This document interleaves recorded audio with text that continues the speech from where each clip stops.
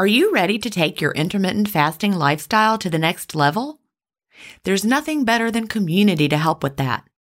In the Delay Don't Deny community, we all embrace the clean fast, and there's just the right support for you as you live your intermittent fasting lifestyle.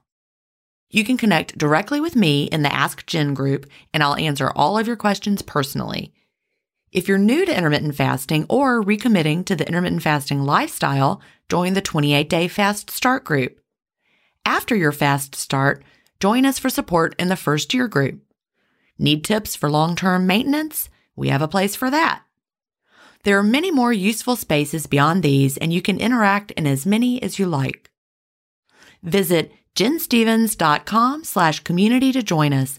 An annual membership costs just over $1 a week when you do the math. If you aren't ready to fully commit for a year, join for a month and you can cancel at any time. If you know you'll want to stay forever, we also have a lifetime membership option available. IF is free. You don't need to join our community to fast. But if you're looking for support from a community of like-minded intermittent fasters, we're here for you at jenstevens.com/community. That's jenstevens.com/community.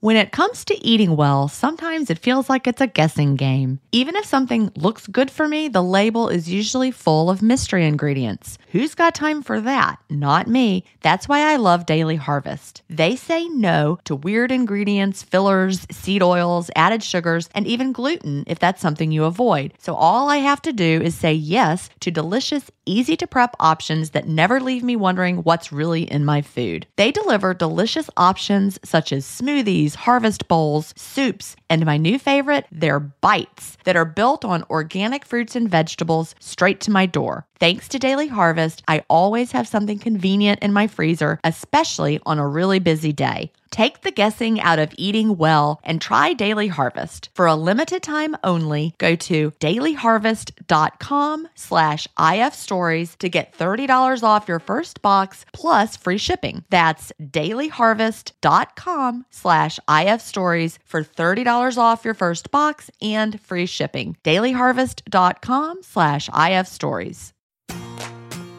Welcome to Intermittent Fasting Stories. I'm your host, Jen Stevens, author of the New York Times bestseller, Fast, Feast, Repeat, as well as the book that started it all, Delay Don't Deny. I lost over 80 pounds thanks to intermittent fasting after learning how to delay my eating rather than denying myself the delicious foods I want to eat. Now, who's ready to hear an inspirational intermittent fasting story? That's why we're here. So let's get excited to talk to today's guest.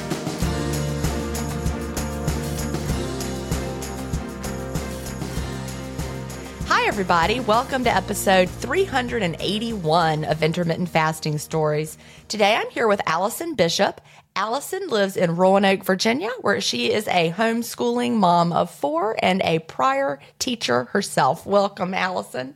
Hello. Wonderful to be here today. It's so nice to talk to you. Did you teach elementary school? I did. Yeah, yes. That's such a nice age to teach. It was great. I taught 5th grade for 1 year and then 1st grade for 2 before having my daughter, our Well, first. that was good. You got a good range of, because 1st graders and 5th graders are super different.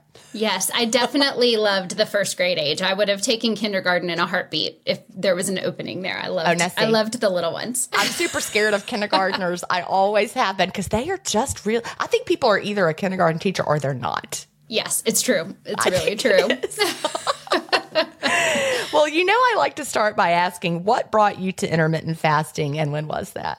Yes. So I have, like most people on here, a bit of a backstory. So we'll start kind of at the beginning. I grew up in a very health and fitness oriented family. So my dad was military, retired when he was 40 and I was 7, and kind of started a second career and owned a fitness center. So he was super fitness and health oriented. He ran marathons, he did bodybuilding. And then my mom was a cardiac nurse. So she was definitely very health focused.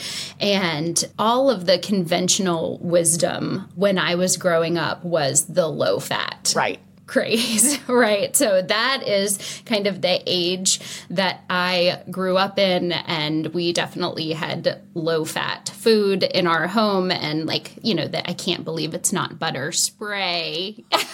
That's such gross food. Fat-free, salt-free, saltine crackers, And so when we had something that felt like a treat in the house, it disappeared pretty quickly because we were all kind of looking for that treat. And my parents were doing what they thought was best for us, right? It's not a reflection on them by any means. They were doing what they thought was best for us. But that is the age that I grew up in. And also just body focused. So I was athletic growing up. I did cheerleading and played basketball and played tennis and did softball. And in high school, I would run every day before school. I just was athletic and had a more athletic build. And I matured sooner than a lot of the other girls. So when I was in 5th or 6th grade, I looked much more like an older teenager than an 11-year-old. And I really wanted to be one of the tall, thin girls. Yeah, and that's just not how your body was made, right? No, I am all of 5'2". And tend to carry my weight in the bottom half of my body. And at that point, even when I was in great shape, I just had more muscular legs and rear end, and that's just how I'm built. But I, from a young age, just felt like I wanted the ideal shape looked different than what I was. And did you have sisters? I do. I have a younger sister. So she's 7 years younger than I am. And she and my mom are built probably more similarly, and they're both teeny tiny. See, I wondered about that. The reason I asked is because I just spent the weekend. We had a bridal shower for my niece that's getting married. And I have a bunch of nieces, but 2 of them are sisters, same mom, same dad. It's a very blended family. But one of them takes after my brother's side, or our side, right? And the other one takes after her mama. And the older one is itty bitty, tiny gymnast. She's got the gymnast body and limber. And the one who's 11, it's made me think about that. The 11-year-old is taller, more physically mature than her older sister. And my niece and I had to talk about that because she's doing martial arts. And I was like, that is so good for you. And I talked about how I didn't have a ballerina body. And I just trying to reinforce that we have a different body and it's okay. Everyone is built the way they're built. Trying to get that message to them young. So I wondered about that because if you feel like the oddball, like we want my 11-year-old niece to grow up appreciating her strong, differently shaped body. Yes, absolutely. Yeah. And so my sister was younger than I was, so there wasn't competition. And my mom and sister are both muscular as well. They just are smaller. And I definitely am built more like my dad and his side of the family. But even then, even when I felt like I was bigger than I wanted to be, I was like a size 4. Of course, you look back on it and think, oh my goodness, if I had appreciated my body then, if I had that body now, I would be feeling really great. But you might be comparing yourself to your tiny friend who's a 00, right? Right. Yes. Yeah, comparison is the thief of joy. It really is. It really is. But yeah, so then when I graduated high school, I was like a size 4. I like to hear, for reference, everyone's weight is different. When we look at the pounds, people wear their weight differently. But it is helpful for me when I'm listening to the podcast to hear numbers. I like that. So I'm happy to give those. So when I graduated high school, I was somewhere between 128, 135 pounds. And in that range, I was a size 4, which I feel like is a small size for that weight, probably, especially being 5'2". And being muscular, that has a lot to do with it because what our pounds are composed of makes such a difference. If you are very lean and muscular, you can have a higher weight on the scale, but be smaller. Yes, which is why BMI is not the best indicator of health. Right. But yeah, and I graduated high school at 16. So I was young graduating. I started college, and college was really demanding. I took on a full load right away. I started as a biochem major. After one semester of that, I realized that was not the way I was going to be heading. Were you thinking maybe following your mom's footsteps because she was the cardiac nurse? I always loved children. I babysat all the way through high school. I was thinking pediatric dentistry, actually, was kind of the route I was going. And then I realized the sciences, while I love science, biology and chemistry at the college level was not what I loved. So I get that. I watched, Chad was just grading organic chemistry labs before I came over here this morning to talk to you. And I'm like, no, I don't like the look of that at all. So. Yeah. No, was not my thing. So I switched gears to English major, education concentration, and that was wonderful. I loved that. But it's still the time it required of studying and reading and a lot of sedentary time. Right. And then also I would snack while I was studying to keep myself awake or to just have something else to do, something else enjoyable to do while you're studying. And so I wasn't doing all the sports that I did in high school and snacking more. And then also I moved out into my own apartment. And so then I was eating whatever I wanted to eat. Right. After being at home with a mom and a dad who had a really firm grip on what was in the house, now suddenly Allyson's in charge. Yes. And so there was definitely overeating and warm milkshake coffee. I love that you call it that because that's absolutely what it was. I was drinking plenty of coffee and always with the flavored sweetened creamer. And so in college, I gained probably, I think I just avoided the scale, but I probably gained up into the 170 range in my first couple years of college. So from that point, I had been wanting to lose weight. So from over 20 years from then to now that I was unhappy with my weight, not feeling good about it, and wanting to lose weight. And I did, like many of the people on your podcast and you yourself, that I tried all sorts of things. So I tried Atkins in college. I did the Body for Life. Do you remember that one? I can't remember. What was their premise? What did you do? It was low fat. You did 6 meals a day. It was basically you could have a fist size amount of carbs and protein with every meal. Tried that, and it was intense working out with that also. I did Slim Fast at some point. I read The Biggest Loser book once The Biggest Loser came out. I had that book as well. Yes. There was one that was Lose Weight with Dr. Art Uline. I remember his name. Maybe was he on Oprah sometimes? Probably. It was the Today Show. Today Show. Okay. I knew he was something from TV. Yeah. What was his premise? What did he want you to do? His was like some behavior modification. It was still low fat, low calorie, and plus behavior modification. And none of those things worked for me. And I am a rule follower. Like my personality is just that if there are rules, I like to follow them. I'm a perfectionist. And so it wasn't that I wasn't following the rules to the best of my ability. I would follow them. Then it was just not sustainable. That's it. For me. This is true for me. I have, over the years, I've tried every diet there was. Now, I did lose weight. The only time I ever lost weight changing what I ate was the low fat craze that you're talking about. Yes. I did lose weight, but it wasn't sustainable.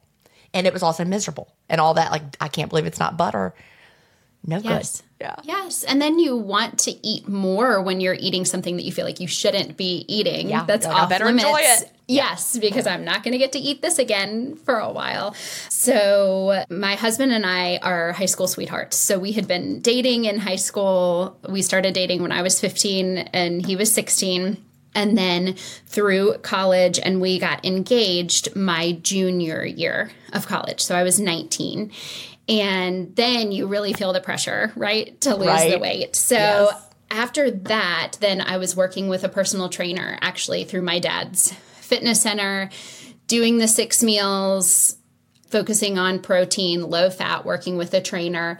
And I lost down, I was in the 170s somewhere, lost down to 166 for our wedding. And so I had wanted to lose more, but that's where I was. So that is the lowest that I had gotten in my adult life, was that 166 number. That's where I was when we got married. We had my first, that was 2007. So we were married in 2004 and then had her in 2007. And after that, so I'll back up just a little bit. So between that 2004, 2007, I'm still wanting to lose weight. Right. And I actually had a couple of miscarriages before we had her. I'm sorry. That is so hard. Thank you. It was definitely hard, but I feel like the Lord used it in our lives because it just made us different parents. It gave us perspective, and we are so grateful for our children. So it was a hard season, but on this side of it, and I can relate to people. Some very important lessons. Yeah, absolutely. It gave us great perspective and a lot of gratitude for our kids now. But so during that season, I was still trying to lose weight. I did kind of Weight Watchers. It was basically Weight Watchers. A friend from work and I were doing it together. We were counting calories, the 100-calorie packs, you know. Those just made me so much hungrier. Me too. Didn't they do that for you? Yes. And you I open need it like up and 10 of them, and that's still not enough. That's what I was going to say. You open it up and there's like 7 crackers or, you know, whatever it is in there. You think this is not going to help me. But we would weigh in like once a week before school. We did that. No real change. Then I had my daughter. And after I had her, a friend and I did For Real Weight Watchers and went to that together. Still, I mean, I would lose a few pounds maybe. And so then from 2006, basically to 2013, I was pregnant or nursing that entire time straight. With babies and children and toddlers. And, yes. And so in some ways that felt like freedom. Yeah. Because I wasn't so focused on what I was eating. I wasn't calorie counting. I was just pregnant and nursing babies, but I never lost. So I gained some pregnancy weight and I never really lost all of it in between. Are you tired of feeling tired? Are you someone who hits snooze and then slams your head straight back on the pillow? Magnesium Breakthrough is an all-natural supplement that helps you sleep more peacefully and wake up feeling refreshed. Magnesium Breakthrough is the only magnesium supplement on the market that contains the optimal ratio of all 7 essential types of magnesium. So, if you want to feel more energized and get the best night's sleep you've had in forever, check out bioptimizers.com/ifstories. In addition to the discount you get by using the promo code IFStories10, you can get free gifts with your purchase, up to 2 travel-size bottles of Magnesium Breakthrough, and who does not love something free? Act fast. This is a limited time offer. Go now to bioptimizers.com/ifstories, and don't forget to use the promo code IFStories10. You'll be amazed at how much better you feel by taking Magnesium Breakthrough. Your last day of vacation and you found time for a deep tissue massage followed by a long mud bath, then a 2-hour nap. Because you're an American Express Platinum Card member and booked your stay at a fine hotel and resort through Amex Travel, which means a 4 p.m. checkout. And those relaxing vacation vibes can keep going at the airport in the Centurion Lounge. Just a splash. Before you board the plane, back to reality. That's the powerful backing of American Express. See how to elevate your travel experiences at americanexpress.com/withAmex. Terms apply. But it was nice. You just were like, you didn't focus on it. I know what you mean by it felt like freedom, because you gave yourself permission to not be going through this phase with your babies and your pregnancies and your nursing and also beating your body up mentally. That's beautiful, because you could do it. You could have decided you were going to feel awful the whole time, and instead you didn't. Yes, I agree. So for that season, I just was eating what I was eating, and I had lots of little ones, drinking probably too much coffee, still with lots of creamer, flavored creamer. But so there's 2.5 years between my first 2, and then 14 months between my boys, and then 16 months between my youngest son and my youngest daughter. So we had our first, and then our last 3 were in 2 years, essentially, a little less than 2.5 years. I had 3 babies. So that was busy and full days, but so wonderful. I loved the little years. And so after that, then I remember when I went into the hospital with my last, that I was 213 pounds, and I was horrified that there was a 2 in front of my weight. And I didn't want my husband to see it when they're entering all of the information to the intake. I'm like, can you just cover your ears while you might have heard me say this before. I was in the hospital bed. Chad was over in the room, and the nurse came on the intercom and said, how much do you weigh? No. And I think it was like 189. I can't remember, something like that. But I was like, do I have to say it out loud? Oh, no. I was like, can I whisper it to you? Come on in. Yes. I'll write it on a sticky note. Now, the first pregnancy, the bed weighed you. The bed weighed you. So you didn't have to talk about it. The hospital bed just weighed you. That's what they should all do. Yes. Absolutely. Yeah, so I saw that 200 number and thought, oh my goodness. But then after being done nursing her, I was still 210 pounds. And I thought, okay, we need to do something here. Like, I can't do this. And kind of at the same time, my then 2.5-year-old, just before he turned 2, was diagnosed with a severe peanut and tree nut allergy. Oh, gosh. It's wild. He's very, very allergic. And so that was a pretty life-changing thing, but it led me into some food research. So I think the best teachers are also the best students. We're wired that way to learn and to continue learning. And so I started doing some food research and really made my way into real food. Yeah. And finding out more about real food. And so we made some pretty significant changes. Not even at that point. Of course, I wanted to lose weight, but it was really about the nutrition and making sure things were safe for my son. And so we made a switch to real food. And I did lose some weight. I lost down probably around 10 pounds just because there were a lot of ultra-processed foods that we were no longer eating. And then at some point after that, I ended up doing a Whole30. Mm-hmm. So the Whole30 actually was really wonderful for me for a couple of reasons. Number one, because it made me drink black coffee. Yes, yeah. That was a great change. And that is actually what kept me from doing a Whole30 before I did, because I just always thought, there's no way I'm drinking my coffee black. I'm not doing it. And I had a friend that was doing it, and she drank soda and sweet tea. And I thought, if she can do it, if she can give up her soda and sweet tea for 30 days, I can give up my creamy coffee. Anything for 30 days, right? We can give up any of those things. We could do it. Yes, I can do it. So I did, and rule follower, right? I followed the rules. I did the Whole30. I did not weigh myself for the 30 days, and I lost 11 pounds. I was thrilled. So somewhere like in the 190 range. And I found out, I did the reintroduction protocol just the way they said, and I found out that I actually have a gluten allergy. Oh. It makes me feel quite sick. Stomach issues, but also joint pain, and I've not been tested for celiac. We have a friend who's a physician who says, you're probably celiac. So since then, that was about 7 years ago. Mm-hmm. That's such an important part of the story. An important part of Whole30 is, a lot of people think it's just like you do Whole30 and then you just eat like that forever, but that's not what it's designed to do. It's designed like you did it. It's an elimination protocol. You're reintroducing things, and that is how you figure it out. And you're like, oh, gluten gives me pain, upsets my stomach, probably celiac. Yes. And now you know. Yes, absolutely. And I felt so good on Whole30, probably in large part because I came off gluten, and then my inflammation came down. And so I felt really good. And I kept up what I called just kind of mostly Whole30 because I felt great doing it. Yeah. Real food. Yes. And I allowed myself to have different things on occasion, but they really were special occasions.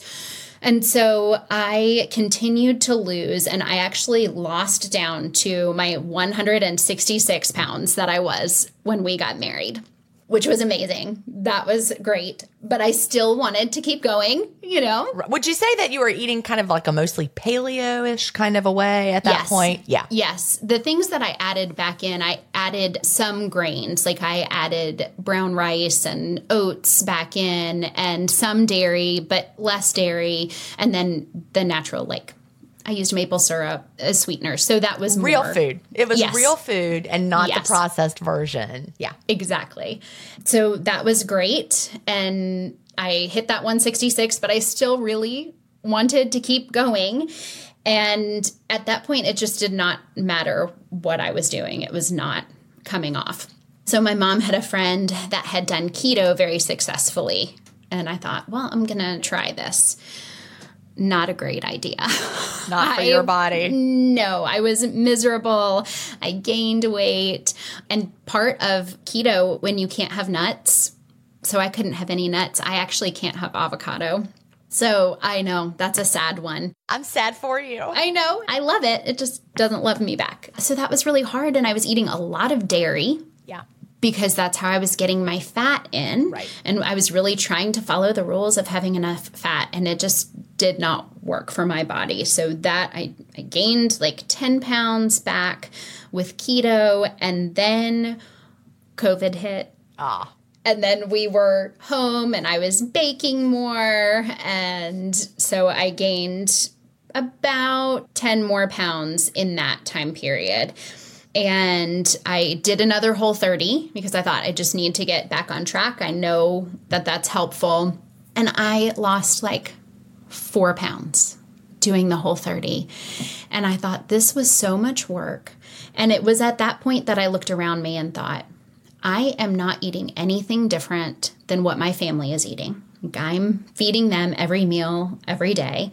I'm eating the same thing. I'm not overeating. I'm not hiding in the pantry eating chocolate and chips. I'm not drinking sweetened drinks. I'm not doing any of these things. Something is broken in me. Like that's how it feels, isn't it? Yes. Mm-hmm. Yes. Like something is not right. And no one else, none of my family is struggling with weight issues and we're eating all the same things. So what is wrong with me? So that's when I started to do some research just on hormones and insulin resistance and estrogen dominance. And that is what led me to intermittent fasting. Awesome. So that is a long backstory to get there. But all of that is what brought me to intermittent fasting. And I actually stumbled upon Jason Fung first and the Obesity Code. Yep. I read that and I started immediately. So I was like, I'm doing this. It really all makes sense that it's a hormonal issue, that when things are not right with our hormones, yes, things don't work right metabolically. And you talked about both insulin and estrogen, and those are both huge. Estrogen dominance, weight gain. I saw something, it might have been Tabitha Barber. It was somebody that is a friend of mine who's OBGYN. I can't remember if it was her, talked about estrogen dominance. And your period, if it's really, really heavy, like did you have really, really heavy periods during that time? Yes. Yeah. Like I think I was probably estrogen dominant when I was having so much weight struggle because huge, sorry guys, sorry men, but I was like, well, there was that red flag, but I'd never heard those words. I didn't know. Me either. And it's interesting because after my miscarriages, they ended up putting me on progesterone for my pregnancies. Okay. And so low progesterone can also be a sign of estrogen dominance, that things are out of whack. And they need to be in balance. Right. Yeah. And I'd never made the connection until I started looking at insulin resistance, estrogen dominance, and then realized, all of the puzzle pieces were starting to come together. So I started fasting right away. I thought, I can do this. I can not eat from 7 p.m. until 11 a.m. I was never a breakfast eater. The hardest part of following the rules for Whole30 for me was eating breakfast. Right. Because you're supposed to eat within an hour of waking up. And I thought, this is miserable. I am just forcing it in. I don't want to eat. That was the hardest part. And so I thought, this is great. I don't have to eat breakfast and I can eat what I want to eat and then just fast from 7 p.m. until 11. I can do this. So I started right away. But I was not clean fasting. Right. I love Jason Fung. Everybody knows that I love Jason Fung. The Obesity Code taught me a lot. But man, I wish he made everybody fast clean. Me too. Me too. That is the one thing with starting with Obesity Code. I would say it's a good read, but that is not where I would start. I would start with fast, feast, repeat. Well, for and the sure. thing about it is, it's funny because the obesity code taught me about the clean fast. And I believe 100% that if you've sat down one-on-one with Jason Fung, he believes that it's better to fast clean. But he's coming from the perspective of, if you're going to put a tablespoon of cream and that's the only thing that's stopping you, it's better to do that than to not do it at all. Whereas I just have a different opinion that it actually makes it harder and you're more likely to quit. You can do the black coffee. You can do it. So And so mine wasn't the black coffee. Mine was lemon in my water. Okay. And the flavored LaCroix. Yeah. Like the flavored seltzer water. And so I had no idea. And that was only about a month that I was doing that between when I read the obesity code, I started. And then fairly quickly after that, I read Delay, Don't Deny.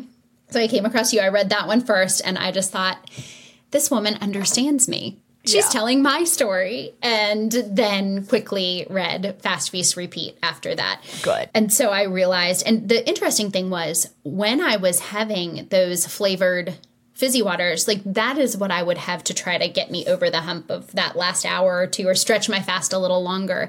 And after having just a few sips, I would get this horrible wave of nausea. Yeah. That's your body. That's your insulin response. I mean, that is it. It is the insulin response. It is lowering your blood sugar and making you queasy. And there's the cephalic phase insulin response in action. Yes. And it was true. I mean, nausea to the point where I would have to like put my head down on the counter and think I might be sick. So for sure, I could tell a difference. And then once I stopped that, I didn't have any more.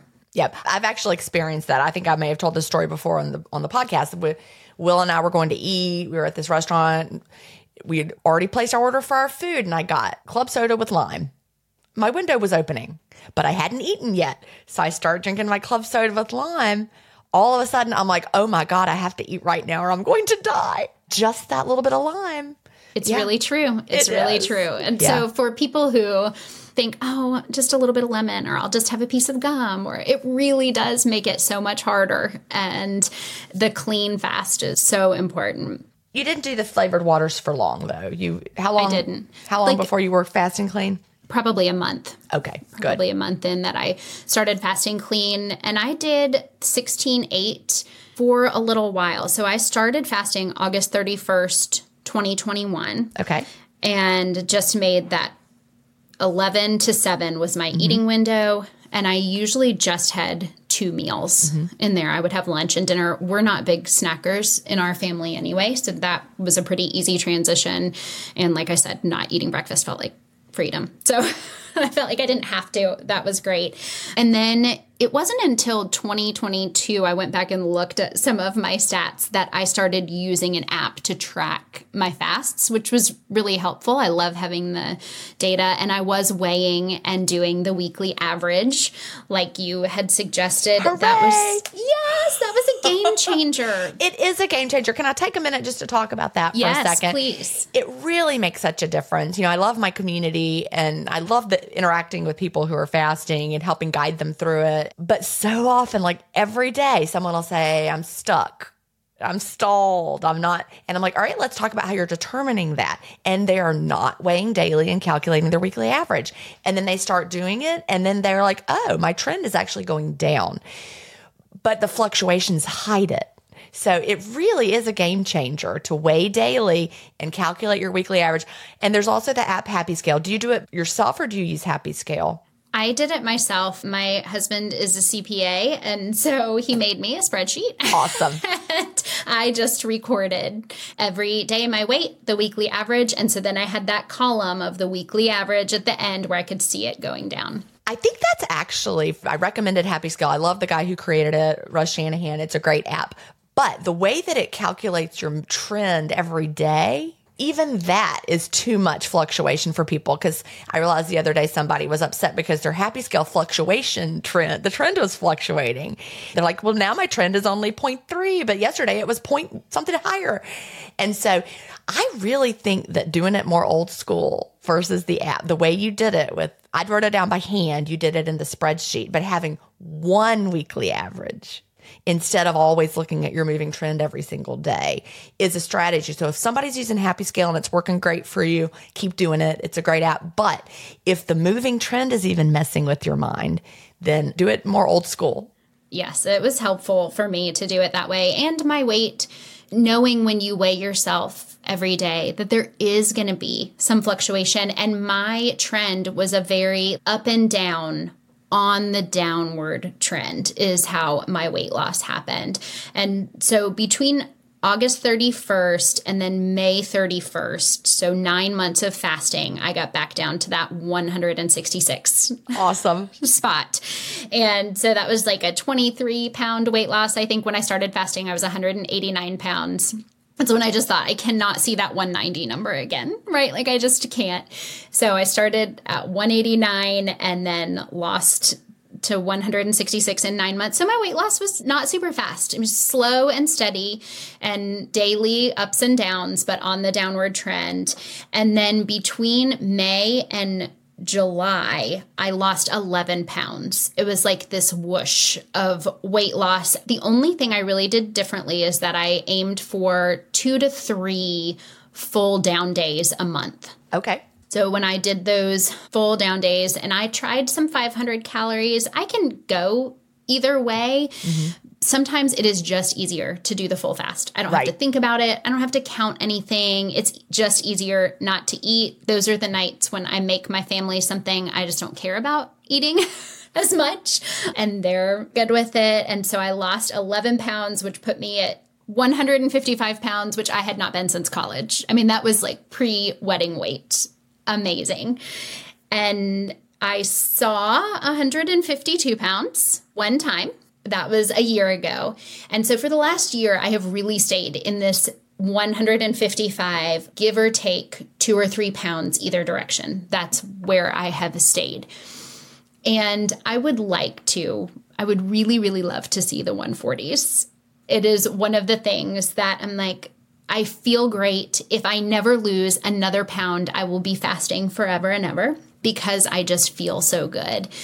But I would really love to see that. So the wonderful thing is now I'm in the stage where I really can just tweak it. And I don't feel pressure. I know that what I'm doing, never before have I maintained my weight in that huge. Tight of a range. Huge. Yeah. Huge.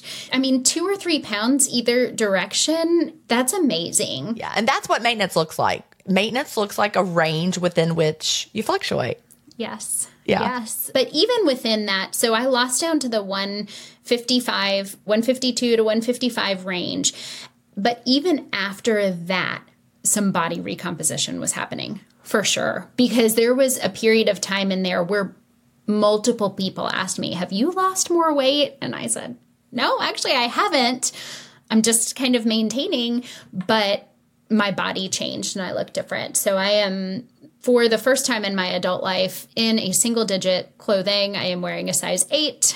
And it's so funny when you go to get clothes and you hold it up and think that is not going to fit me. It's going to be too small. And then you try it on and think, oh my goodness, it does fit me. I even still have that feeling. Like these jeans are not going to fit. Thank goodness for a little stretch. That doesn't hurt either. Absolutely. Absolutely. But it does feel so good to go shopping and fit into the clothes. It does. It does. And a new wardrobe. I did get all new clothes. So when I started, I was squeezing into my size 12 and have dropped to a size 8 and am wearing some small even tops and mediums. And that's been amazing. Really, I just had really given up pre-fasting. It was just at a point where I thought something is broken with me and I'm just going to have to come to terms with the fact that my body is not going to look and not going to feel the way that I want it to feel. And I actually didn't realize how bad I felt until I didn't feel bad anymore. I get that.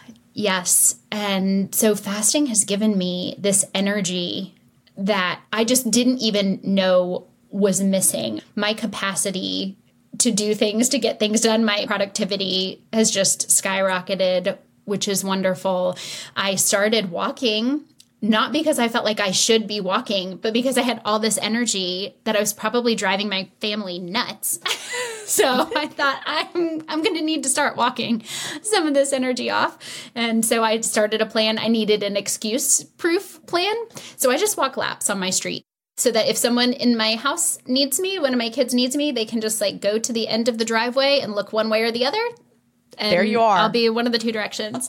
Yeah. I laugh though. I'm like, if my neighbors have Ring doorbells, I'm just setting them off over and over, That's right so up funny. and down the street as I do my laps. Why is Allyson walking? Is she casing our home? What's happening? But that has worked well and I feel great. I've started doing just some free weights because I like to, not because I feel like I have to, but I feel good. And that's the type of exercise that I like to do. And that has been really great. I love it. And as you know, you're 40, so you're still very young. Well, that's kind. Thank you. Well, wait till your number starts with a 5. Then you'll think 50s actually even sounds young. And then I'm like, well, somebody was like 72. I'm like, you're still young. Yes. Anyway. It just, the older you get, the younger the previous ages seem. Yes. So, yeah, at 40, though, 30 was a harder age for me. Like turning 30, I had all my babies. We were kind of out of that season. I thought this is a different season in my life. So there was a little sadness over the season that was ending. 40, I feel better than I did at 20. And so 40 was a great birthday. I was not sad about it at all. Well, I felt better at 50 than I did at 40. So there you go. Wow, that's great. Well, maybe I'll just keep going and I'll say the same about 50. But what I was going to say, and I didn't say, but as we get older from 40s, 50s, 60s, 70s, we really want to build that muscle. And fasting does help increase human growth hormone. Fasting gives us a little edge up, but it isn't going to build the muscle without you doing something. Like if you just are doing intermittent fasting and sitting in your chair, you're not going to build muscle. Exactly. We got to do something. We can't just wish for it. Right. You can't just eat more protein and sit in your chair. Right. You got to have enough protein and walk and do the weights and jump on your rebounder or whatever it is you do. Yes. But fasting, I feel like gives you the best possibility for success think so too. Yeah. in that area. And I really enjoy doing my walks and my exercise fasted. I wait until after I have done any type of workout and then eat. I just feel better that way. So you mentioned that you had been, when you first started and for the first bit of time, 11 to 7 was pretty much your window. What does your window look like these days? Yeah, so I fairly quickly transitioned. So I probably did that 11 to 7 window until about that May date that I was talking about. So like for 9 months, I was doing somewhere between a 16 and 18 hour window. And then it just, after you get past the 19 hour mark, I feel like everything after that kind of feels the same, which sounds funny to say because when you start out or when I would listen to the podcast early on and someone's like, oh, I fast 23 hours or I do alternate daily fasting. And I thought, never. Thanks anyway, but I'll just stick to my 16-8. Once I got over that 19-hour mark, it made a difference. That's where I saw the 11 pounds in 3 months. So at that point, I was really doing kind of one meal a day. Okay. Yep. It does sound crazy when people are starting out. And since your episode is coming out, it's the end of January. I'm sure we have lots of new intermittent fasters. And when you start, you're hungry, you may be at hour 16. And then if you're always doing 16-8, you're just like really hungry and then you eat and you don't realize that you're like riding the edge of that being fat adapted and it's just pushing through that. You don't just keep getting hungrier. Like you said, once you get to 19, it doesn't get worse and worse and worse. That's where it's the smoothest sailing. Yes. And I love when you said hunger is not an emergency. And that was so helpful for me, just thinking about this isn't an emergency. Distraction became a great tool for me. My drawers got cleaned out. My closets got cleaned out, just pushing myself beyond when I felt like I need to eat. And really for me, eating when I feel like I am so hungry, that is not the best time for me to eat. If I can even wait 30 minutes, kind of the height of the hunger wave passes, and then I can make a better decision about what I'm going to fuel my body with. It doesn't feel as urgent, and I don't feel like I need to overeat in the same way if I can ride that wave a little bit. And actually, I decide when I'm going to eat, not because I'm feeling starving. If you travel, you know how to pull off a perfect getaway. You know, after you enroll with your Delta SkyMiles Platinum American Express card, you get up to $10 back monthly on U.S. rideshare purchases with select providers, like a car to the airport. You know which remote retreats have the best herbal baths, and where the Wi-Fi password is rarely used. Because you're the escape artist. It's why you're a Delta SkyMiles Platinum American Express card member. If you travel, you know. Terms apply. Purchases must be on card. Visit go.amex/you-know.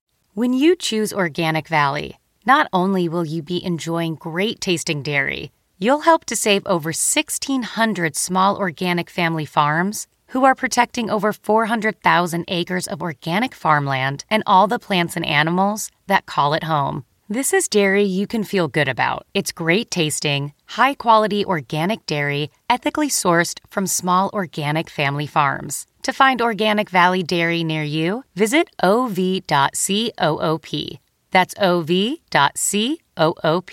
That's a really good strategy. You know, I know exactly what you mean, though. I think we've all been there. We're like, I'm hungry right now. And then you're like diving into everything. Whereas if you're like, no, I'm just going to pause for a minute, I'm going to ride the wave. Yes. And then I'm going to make a decision. I'm going to plan for a nutritious way to open my window. Yes. That's a really good idea. It was helpful to do it that way. And now that just comes naturally. And in the beginning, when I would hear people say, oh, I listen to my body, I thought, how do you do that? What do you mean? There are different kinds of hunger. I only know one kind of hunger. And you really do learn there is a different kind. There certainly have been times, not too many, but some times where I just thought, no, I need to open my window early and eat. And I did. And it's fine. You can tell. Yes. Once you learn, you can tell. If you're ever shaky, nauseous, sick, yes, eat. Like when you talked about before, when you would drink that lemon water and suddenly feel terrible. That's a sign you might need to go ahead and eat. Yes. Right. And so one of the things I did for my 40th birthday, this is funny, a good friend gave me a continuous glucose monitor. Okay. And so that was one of the gifts I was most excited about. And so I did the continuous glucose monitor and was amazed because I really wish that I had my numbers from before. Right. Of course, before I was avoiding those things because I didn't want to know. But my numbers were really great. It was fun to see through my fast and then eating and different foods that I ate or even activity after eating made a huge difference. It really does. Taking a walk after dinner is a huge strategy. Yes, made a really big difference. So that was a fun experiment. I like to have all the data and enjoyed seeing that and just seeing how what I'm eating during my eating window affect my insulin. But really the interesting thing was it didn't really matter what I ate. I think fasting has healed my body in such a way that even if I had something that was sweet, and I do always have it after a meal, so I don't have like sweets removed from a meal, I have them with the meal. But even if I had it after a meal, my insulin response was really good. Because your blood sugar doesn't go crazy. Yes, I did not have huge spikes. I mean, I would have a bell curve and it would come back down, but I didn't have spikes. So that was really encouraging to see. I don't think that it would have been that way before. Oh, probably not. When we For sure not. When we were riding that blood sugar roller coaster, before fasting, I'm certain I had the ups and the downs and the ups and the downs. And you're always feeding that crash, right? Yes. Yes, absolutely. So I enjoyed seeing that. And now my window, what I have found is that I do really well if I can close my window earlier. Okay. So in the beginning, I was eating lunch and dinner with my family. And then when I was doing one meal a day, I moved to more having an appetizer as I was fixing dinner, still eating dinner with my family, still closing by 7. But what I'm finding is that if I can close my window before 5 o'clock, I feel my best. So that's one of the tweaks that I'm looking at making is just more consistently closing my window. And sometimes that means that I make myself a meal and I eat what I would like to eat at 3 o'clock in the afternoon between when I feed my family lunch and dinner. And that's okay. They're fine with it. I still sit with them for dinner. I have a cup of decaf coffee and sit with them for dinner and enjoy the time around the table, but I'm not having to eat with them another thing I thought would be impossible when I started. I love that you found that. And it's funny that you say it. My sister's name is Allyson. Yes. I just spent the weekend at her house, as I said. And she's retired from her job recently and has started intermittent fasting consistently. And just like you, her best eating window is midday. She likes a midday eating window. And her husband also would like to maybe eat dinner too, but she's like, I'm just going to eat now and you can eat then. And it's figuring out the rhythm that you don't always have to eat because your family's eating. And it's like you eat at the time that feels best to you. Now, a midday window is not my best eating window time. You know that about me. Right. But it really is, when we say tweak it till it's easy. Yes. It really is your easy. It's true. And you have the freedom to do that because you know the fasting is working. I love when you say fasting is always working. Yeah. Whether or not the scale is reflecting what you want it to reflect, the fasting is doing something in you, something positive in you. And keeping that in mind and having that as the foundation has given me the freedom to experiment with other things. So seeing if higher protein maybe will be positive for me. If I'm increasing resistance training, then increasing a little bit of protein, but I'm still not, there is nothing that feels urgent to me now. Like if, I have to lose this weight right now. I'm at a place where if this is where I stay, then I can be content here, but I have the freedom to keep tweaking and see what's going to work best for my body. I've tried a little bit of ADF, and that seems to move the trend down a little bit. Mentally, that's where that gets hard for me, is just the mentally, even the day before. My best down days are when I have just gotten so busy that it's 5 p.m. and I think, I'm just going to have a down day. I haven't eaten yet. I'm just going to drink a cup of decaf coffee, a sparkling water, unflavored, of course, and just make it through until morning. That's fine. The harder ones are when I'm like planning, I'm going to do ADF now, or I'm going to do a mealless Monday. The day before, you're kind of like, I'm not going to eat tomorrow. That makes it mentally, it's a little harder for me. So kind of the accidental down days are easier for me if I'm doing a true no eating, like the full fast version. Yes. I think that's a great point, because we can fall into the trap of wanting to plan everything, like people will, and I get it, because I used to be exactly like this in my early days of intermittent fasting. Like I would write down schedules, like ideal, like this is what I will do Monday through Thursday. And then on Friday, I'll do this. And this will be my window. And I'm like planning all this out. And now I laugh at my earlier self, because really it just happens. What happens, happens. And one day you have a 2-hour window, not because you planned it, but because that's how your day worked out. Right. And I think the variation actually is very helpful because it keeps your body guessing. I think it's harder for me when I got into the one meal a day in a condensed window at the same time every day. My body seems to get used to that. And so if I can vary it a little bit, and even times where you have more of an up day, and then your body naturally the next day sometimes will just feel like more of a down day. So I heard you say on one of the episodes fairly recently, like upish and downish. Right. And that does seem to be helpful. Or on Sundays, sometimes I have a longer eating window and multiple meals. And then by Monday, I'm like, I'm really just ready to be back to my usual one meal. The way you just don't feel like you need it because you're still full from the day before. And you let it happen naturally. And then, of course, I use that wording and people want me to define it. I'm like, you can't define it. No. It just, you know what up means. You know what down means. You know what ish means. Put them together.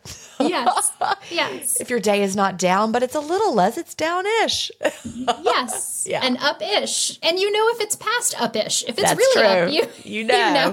You know. Your body feedback does tell you. It does. And that's one of the greatest non-scale victories, I think, for me, is that I can hear my body. I love that. And I couldn't before, and I really can now. And so not only do hearing when I'm really hungry, but it will tell me the things that I need to eat. So I definitely crave Brussels sprouts like so many people, and I eat broccoli, like a head of broccoli at a time, roasted. I love it. I can't get enough of it.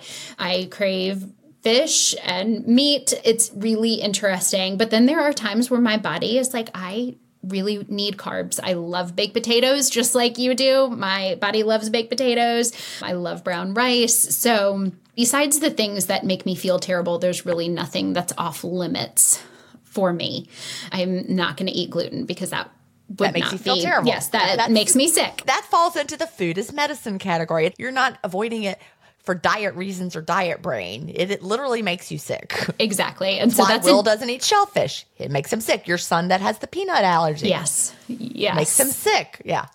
So that is just a given no for me. But having the freedom to know I can eat what I would like to eat if I want to, and that my body will also tell me when I've had enough. There's not been another time in my life where I had a dessert that I didn't finish. And there definitely have been times, probably more often than not, with fasting that I'll have a dessert and I think this is the size piece that I want, and I put it on my plate and I get 2/3 of the way full and hand it off to my husband because I'm done. And that felt miraculous the first time that happened, that I could stop eating. Yes, absolutely. It really, really is. But you've probably watched your kids have that natural connection with their hunger and satiety signals. And, when we watch kids that hadn't been ruined by us yet, when we watch them listen to their bodies, you're like, look at that. It feels like a miracle. Yes, they do. And my husband's great about that too. He's never had weight struggles and he's fine to eat until he's satisfied and not overeat or overindulge in that way. So, but now I understand how that can actually happen when you're listening to your body. We can fix our past inability to hear. Yes. Yeah. So that has been an unbelievable reset. Some of my other non-scale victories. So I definitely have the smooth elbows and heels now. That's really great. I have so much more energy. This one's funny. I have had to continue to move my seat up in my van. Right. Because there's less padding. Right. Pushing me forward. And so even recently, I was like, I think I need to move the seat forward a little bit more and reset my setting on the van for where the seat moves to. So that has been kind of a funny and fun one.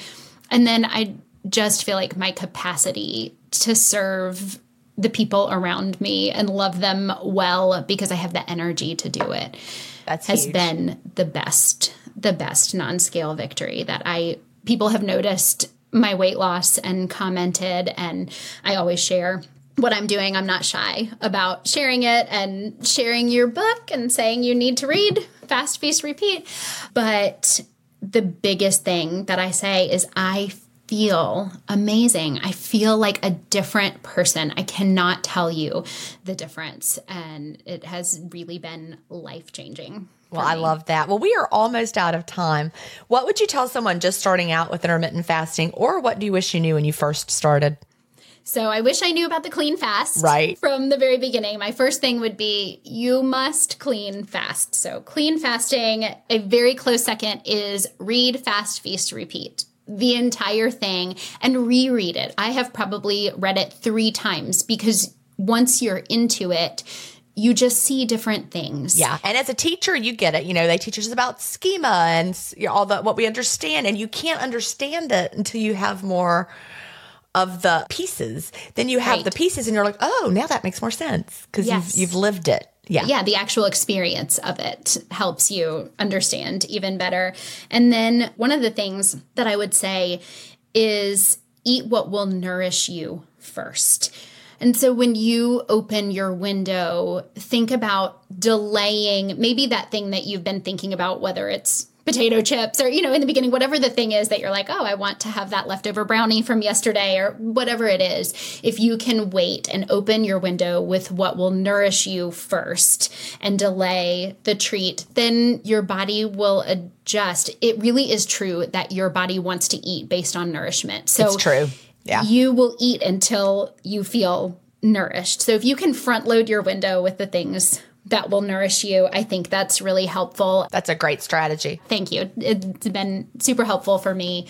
And then the other thing is I heard someone say before, so this is a borrowed from someone else on your podcast that probably deserves credit, but with every other, and fasting is not a diet. Fasting is absolutely a lifestyle. But with every other plan that I had tried, the longer that I tried to do it, the harder it got.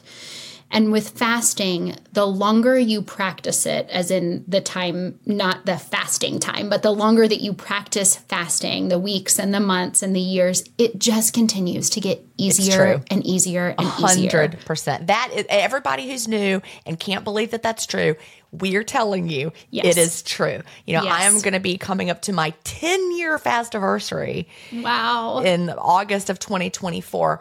And I just can't believe. The me from 2014 would not believe how much easier it has gotten. It's really true. So if you are just starting, stick with it and remember that it is working. Even if the scale is not reflecting exactly what you want, stick with it. Keep on keeping on. Thank you so much, Allyson. It has been a pleasure to talk to you today. Thank you so much for having me. Do you have an intermittent fasting story to tell? Email me at jen@intermittentfastingstories.com and I'll add you to the lineup. That's GIN@intermittentfastingstories.com. The world wants to hear your story. That's it for today. Remember, I may have a doctorate, but I'm not a medical doctor. So don't use anything you hear on this podcast as a substitute for medical advice. Please always check with your doctor or healthcare provider if you have medical questions. I'll talk to you next week, Fasting Family, where we will hear another inspiring story. Have a great week and fast on.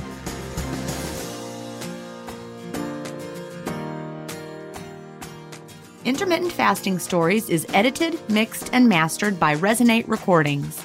To learn more, visit them at resonaterecordings.com or email them at hello@resonaterecordings.com. Intermittent Fasting Stories listeners will receive a free offer if you mention that you heard it on the podcast.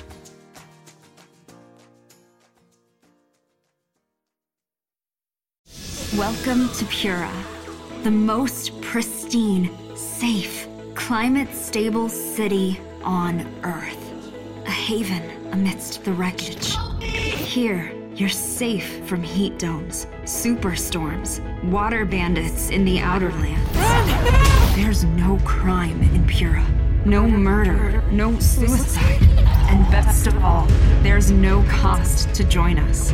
In Pura, we promise to keep you safe. They killed her! You took everything! In a world that doesn't feel so safe anymore, we're waiting for you, here in Pura.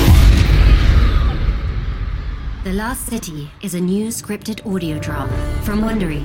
Enjoy The Last City on the Wondery app or wherever you get your podcasts. You can binge all episodes of The Last City right now, ad-free on Wondery Plus. Get started with your free trial at Wondery.com/plus.